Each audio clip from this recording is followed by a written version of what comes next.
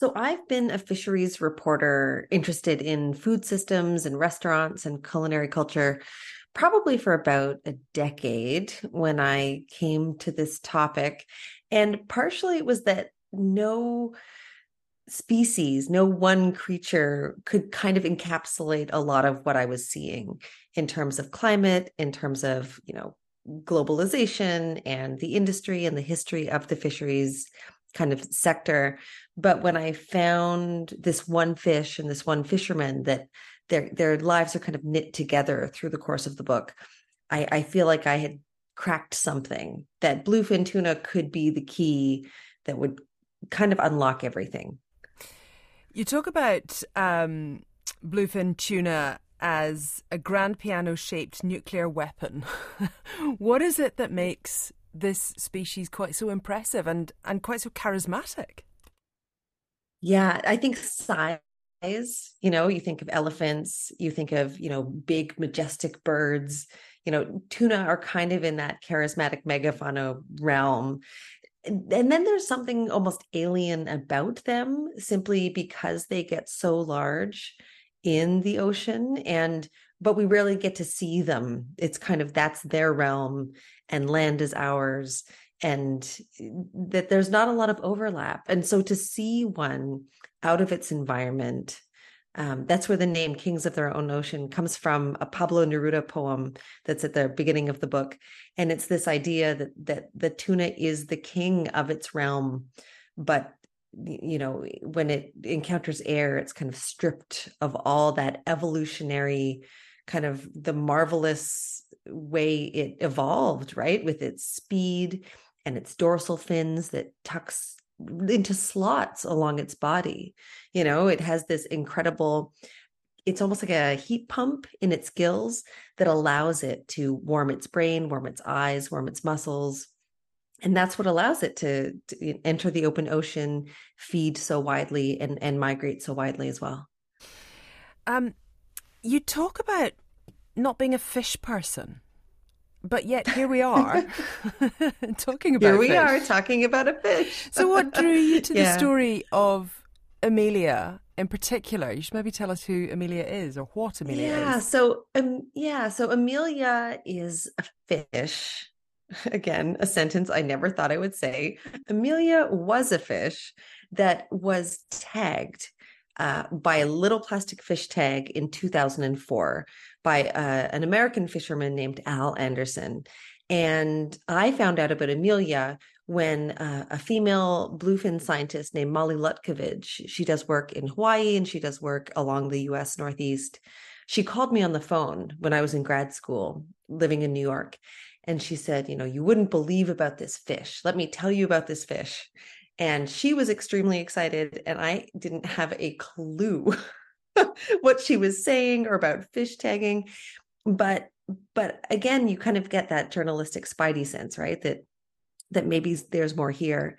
And as I learned about Molly Lutkovich's work, tagging these fish all around the world, as I learned about Al Anderson, he had recently passed away, but people would write about him on blogs. Some people loved him, some people hated him.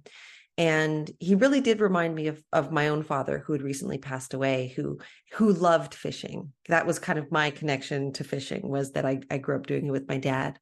And I think I realized that for people who don't take to the ocean naturally, you meet people and they say, oh, I don't eat fish. I'm not interested in seafood, that I wanted this to be a book that would kind of capture their imagination and they could fall in love with Al and maybe see the bluefin tuna through his eyes.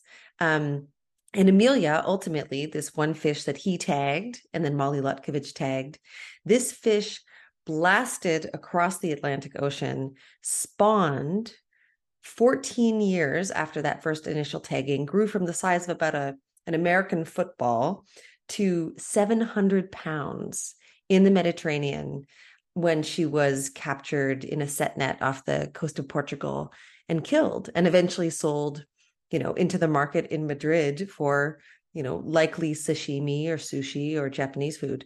And so, it's this line that there are kind of American bluefin tuna and European bluefin tuna, and that the science on that is so fixed. But, that's such human hubris, this idea that we can, draw a line down the middle of the Atlantic and expect the fish to follow the border, right? Why is she called Amelia? Oh, so of course, for Amelia Earhart, the famous American aviator. And as I write in the book, she crossed the Atlantic on currents of a different kind. And one of the places in the book, it's called Wedgeport, Nova Scotia. It's kind of the birth of big game fishing in at least this part of the world.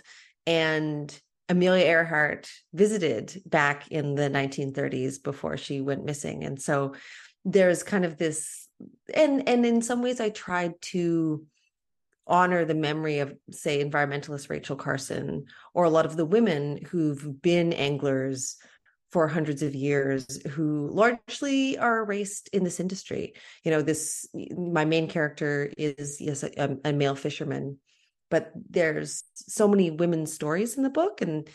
And although I do have a note at the beginning, most of the women I met who catch bluefin commercially, they all insisted that I call them fishermen. And so there's a note in the book. Some people get around that issue saying fishers or fisher women. They were very clear they wanted to be called fishermen. And so I tried to respect them in the work that way. Yeah, I noticed that note. Why was it? What was their kind of reasoning behind wanting to be fishermen and called that?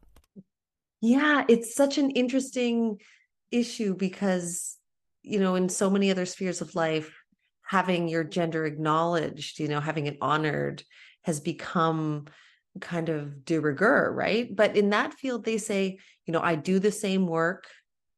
My dad, very often it comes from family lineage. They'll say, well, my father was a fisherman. I too am a fisherman. They see it not, it's almost its own word, right? It's an identity as much as it is a description of who a person is and what they do. Hmm. Tell us a little bit about some of the characters in the book. When we're talking about the women, maybe we'll stick with that first. Who are some of the characters that particularly stick out for you and I guess bring the story alive for you? Yeah. So the first one for me was Daryl Anderson, Daryl Ann. She was Al's wife. She's now his widow. And it's one of the most intense relationships I've ever developed with a source. At one point in reporting this book, she invited me to stay at her house, which in my investigative journalistic life, I would never consider.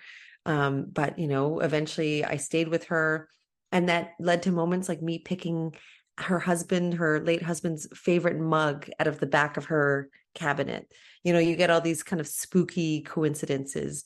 But she herself had a first husband. She ran the marina in the town where they met. She was so strong. She raised her daughters, and Al's career would not have happened without her. And so it seems insane to me that in a lot of the books written about bluefin tuna are written by dudes and starring only dudes, and dudes are great, but they're only a part of the story, right? The reason I was able to find so much of the documentation of this one fish and the tag number was because of Daryl's immaculate record keeping. Every day Al would come back from being out on the water, and he'd have these scribbled notes in his logbook. And she would sit down and she would write an entry for every single day he went fishing. That's thousands and thousands of fishing trips she kind of dutifully wrote down in the book in order to help him accumulate this data. Then another example would be a woman named Margaret Perry, who is a documentary filmmaker here in Canada in the kind of mid-century. And again, her husband passes away. She pulls herself up by her bootstraps. She teaches herself how to make these incredible films. And she made a film about what happened in Wedgeport here in Nova Scotia. And so it's screened internationally. The women's stories in this book are, not compelling because they're women's stories, but they're untold because they're women's stories. And frankly, I think a lot of this territory, when it's trodden by other people with other identities, they're looking for other stuff. I really, this feels like a sense of justice.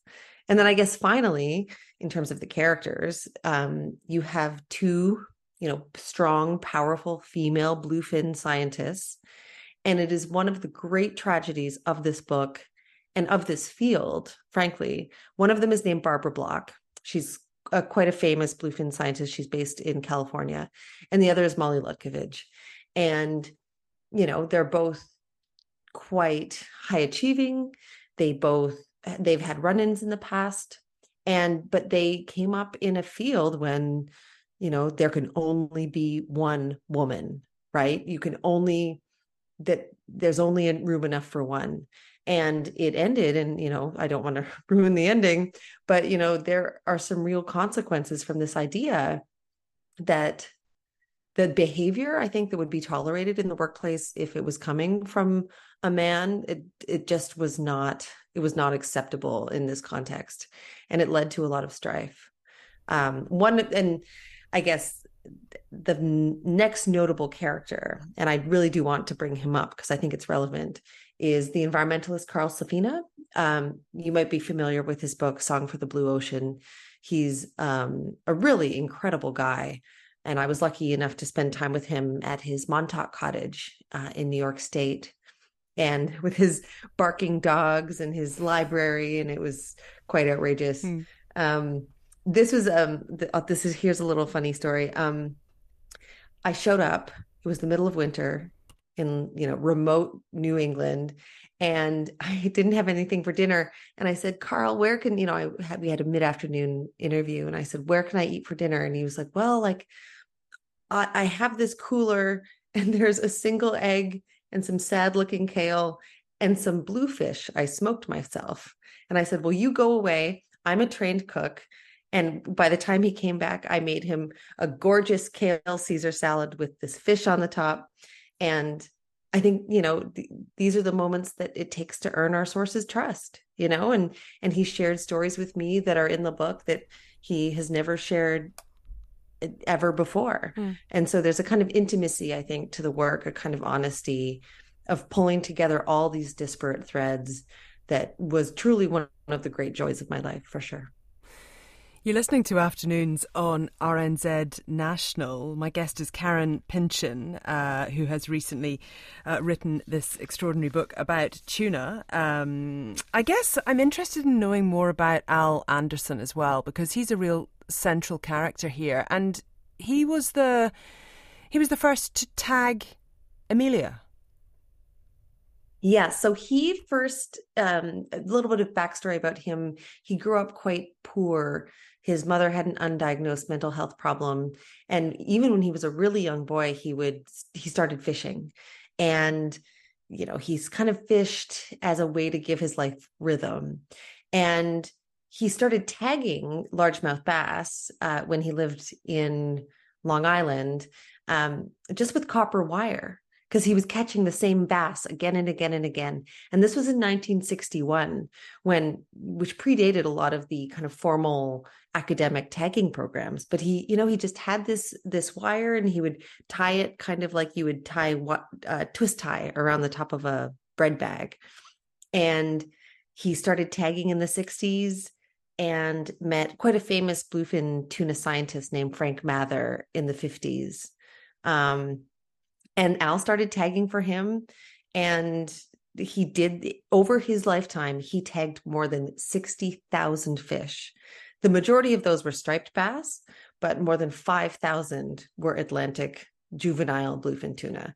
And that's like more than has ever been tagged, and more than ever will likely be tagged by one person ever again. And like, for instance, the day that he tagged Amelia, they tagged more than 50 individual small fish. But the thing is that once this tag goes into the ocean, it's a needle in a haystack. There's so many factors. The records have to be clear. Very often the fisherman who catches the fish with the tag in it, they need to know, why it matters that they report that data.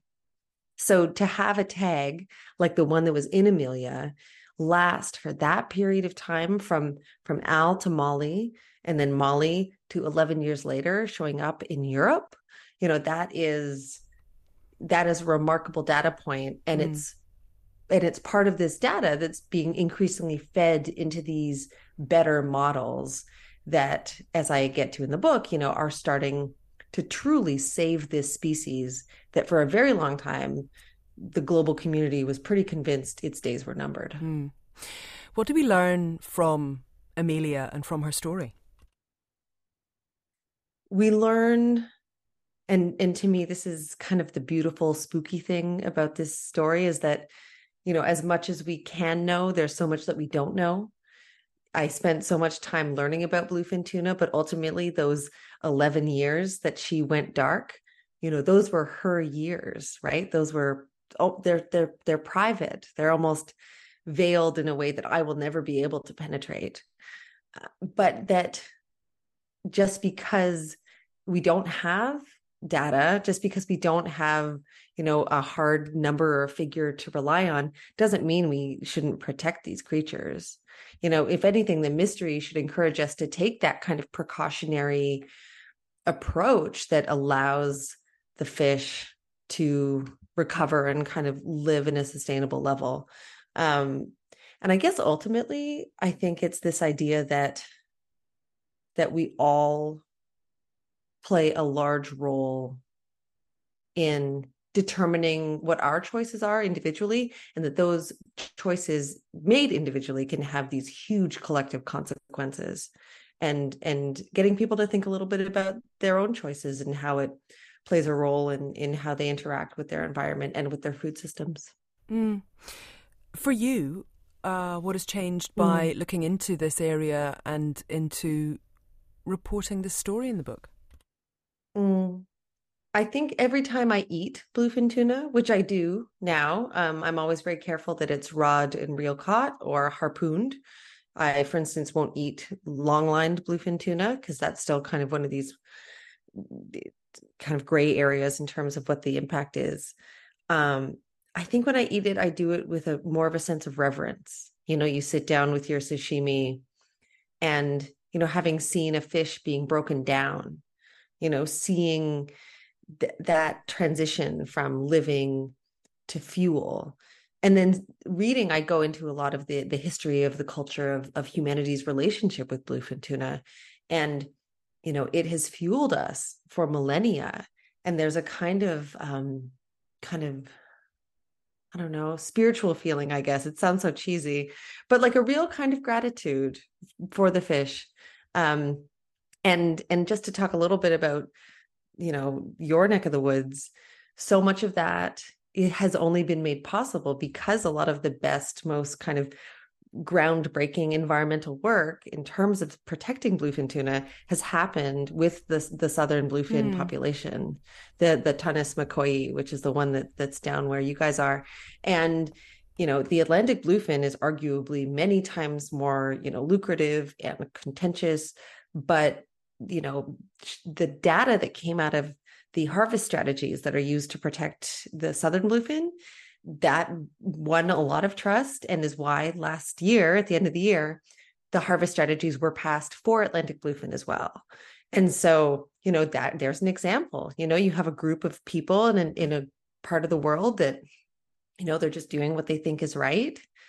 And then that can set the agenda globally, right? Mm. It's a really beautiful thing.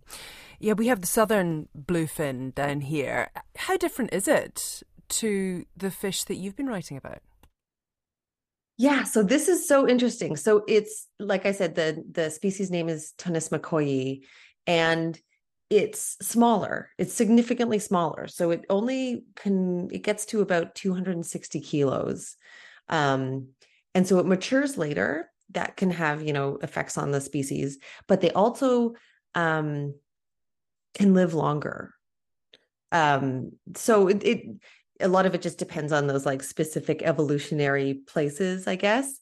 Um, but yeah, it's amazing to think that the Bali procedure, this agreement in 2011, It was intended to quadruple the abundance of southern bluefin tuna. And at the time, it had gone down to 5% of what it was at that point. And then by 2020, it had, quotas doubled, and so this is a great situation where, the fishermen are happy because they can, plan their budgets for, how many fish are they going to catch it this year? How many will they catch next year? It has benefits for recreational fishers. And all on the backdrop of the species abundance increasing. This is one of these like weird, hopeful win-win-win stories. And, wouldn't it be beautiful if we could, take some of the lessons learned here and apply it to, say, climate, or biodiversity. It was really, I was expecting this to be a bad news book.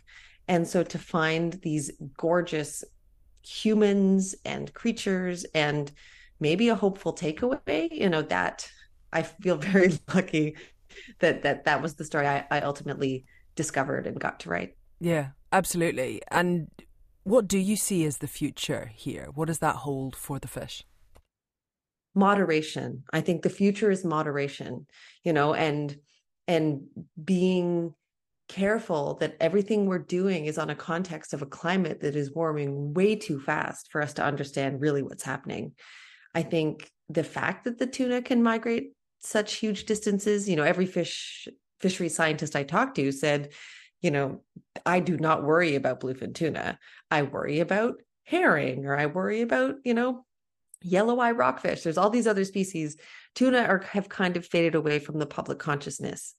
Now, as you would read in the book, is that the instant that public diligence kind of fades away, that's when bad actors sometimes enter the void. And so I would say to keep tuna in this beautiful moment of reverence and respect, and still, asking your local sushi restaurant where they get their bluefin, finding out how it was caught and harvested, and learn a little bit more about that fish and kind of the systems by which it got to you. And it sounds dorky, but it's really, really nice to know that when you're consuming something. Hey, Karen, thank you so much for your time today and for talking to us. I really appreciate it. Yeah, thanks so much for having me on.